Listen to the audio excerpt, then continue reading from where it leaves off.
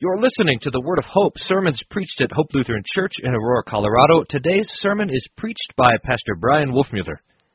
In the name of Jesus, amen. Dear saints, when Shadrach, Meshach, and Abednego refused to commit idolatry, bow down and worship King Nebuchadnezzar, he was enraged, and he heated the furnace to match his anger. He overheated it. He in fact, heated the furnace so hot that the men who bound Shadrach, Meshach, and Abednego and threw them into the furnace were themselves killed by the heat. Nebuchadnezzar wanted that flame to be burning so hot that Shadrach, Meshach, and Abednego would experience extreme pain and then be done, be burned in his rage and in the rage of the fire. But the Lord had different plans. He came and visited Shadrach and Meshach and Abednego in the midst of those flames. And those flames, that furnace, became for Shadrach, Meshach, and Abednego going to church to meet with Jesus. One like the Son of God. Nebuchadnezzar saw it, and he sees them in there, and he sees that there's Shadrach, and there's Meshach, and there's Abednego, and they're not being burned like they should be, but rather they're walking around and they're talking to a fourth one, to Jesus. And so Nebuchadnezzar calls them out of the fire. The ropes are burned, but their hair, the text says, doesn't even smell like smoke. That flame, which was to be the end of them, which was to be their destruction, turned out to be a blessing. Because in the midst of the flame, they found Jesus. Or maybe better, Jesus found them. Now, in Malachi, as he announces the preaching of John the Baptist, the messenger who would go before the messenger, he says, "Who can endure the day of his coming?" That's the day of Jesus coming. "Who can stand when he appears? For he is like a fire." But Malachi tells us that the Lord's coming is like a specific fire. Not a consuming or destroying fire, but rather, he says, like a refiner's fire. The picture is of a metal worker who, heats up the metal, and in fact it's precious metal. Malachi says later that it's heating up gold and silver, and the metal becomes so hot that it becomes liquid, and all of the dross and all of the impurities are heated up, and they float to the top, so the refiner can take them off and take them away, and the metal can now be pure. This is the work of Jesus. This is His kingdom. And we are the object of His purifying.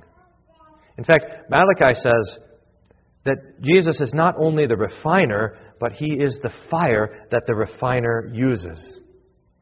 And He is not only the launderer, but He is the soap that the launderer uses to purify us, to make us holy. And why? He will purify, verse 3, the sons of Levi and purge them as gold and silver, that they may offer to the Lord an offering in righteousness. Dear saints, it's really quite stunning that the Lord Jesus comes to us with fire and soap, with suffering and affliction, with cross, with the anger of the world, with persecution, with trouble, with tears, with weeping, with difficulty, with sorrow. He comes to us with all of these things that the devil would like to destroy us, but He meets us in the midst of them, and so He makes us pure. Holy people to offer holy sacrifices. That we can stand before the Lord in the boldness of the forgiveness of all of our sins, wrapped in the robe of Christ's righteousness, lifted up from the deadness of our sin by the life-giving word of Jesus, and stand before Him and by faith offer Him our thanks and praise. Serve our neighbor in love and rejoice in His kindness. It's really quite stunning. Peter talks about this, uses the same image, and he says, though your faith through suffering is more precious than gold, is made holy by the trials of this life. And so it is with Jesus. We have to suffer. Jesus promised it. He gives us this, which I don't know if we should receive it as a promise or it could be more like a threat. He says, in this world you will have trouble. It's His guarantee. We can't escape it. But Jesus says, be of good cheer. I have overcome the world. The fiery trials that come to us in this life do not consume us because they are not the fire of God's wrath. That was spent on Christ.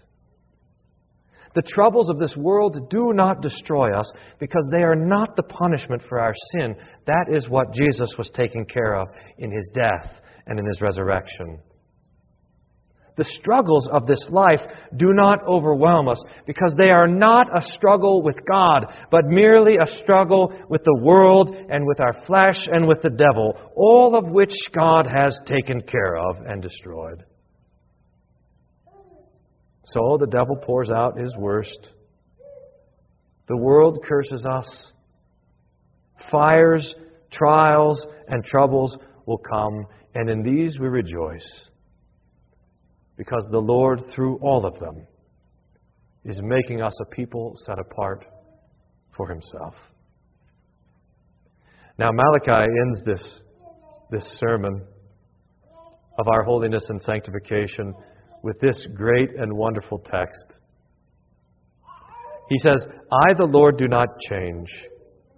Therefore, and we might wonder what's going to come next. If the Lord doesn't change, therefore we have to experience His wrath like the people of Sodom and Gomorrah, or therefore the flood is coming, or therefore judgment is coming, or something like this. But listen to what the Lord says. I, the Lord, do not change. Therefore, you are not consumed, O sons of Jacob. The only thing you have to fear, dear saints, is the wrath of God. Not the wrath of the world, not the wrath of the devil, not the wrath of your flesh, the wrath of God. And that wrath has been spent on Jesus. You are not consumed. And in the midst of this life, this is our hope. This is our confidence.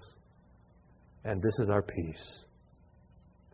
May God grant it for Christ's sake. Amen. And the peace of God, which passes all understanding, guard your hearts and minds through Jesus Christ our Lord. Amen. Thank you for listening to the Word of Hope. We hope your time with us was one of joy and peace in hearing the Lord's Word and kindness. If you have questions about anything you heard on today's broadcast, please don't hesitate to contact us at office@hope-aurora.org or call the office at 303-364-7416. For more information about our congregation, for locations, service time, and schedule, please visit our website at www.hope-aurora.org. Thank you for listening to the Word of Hope.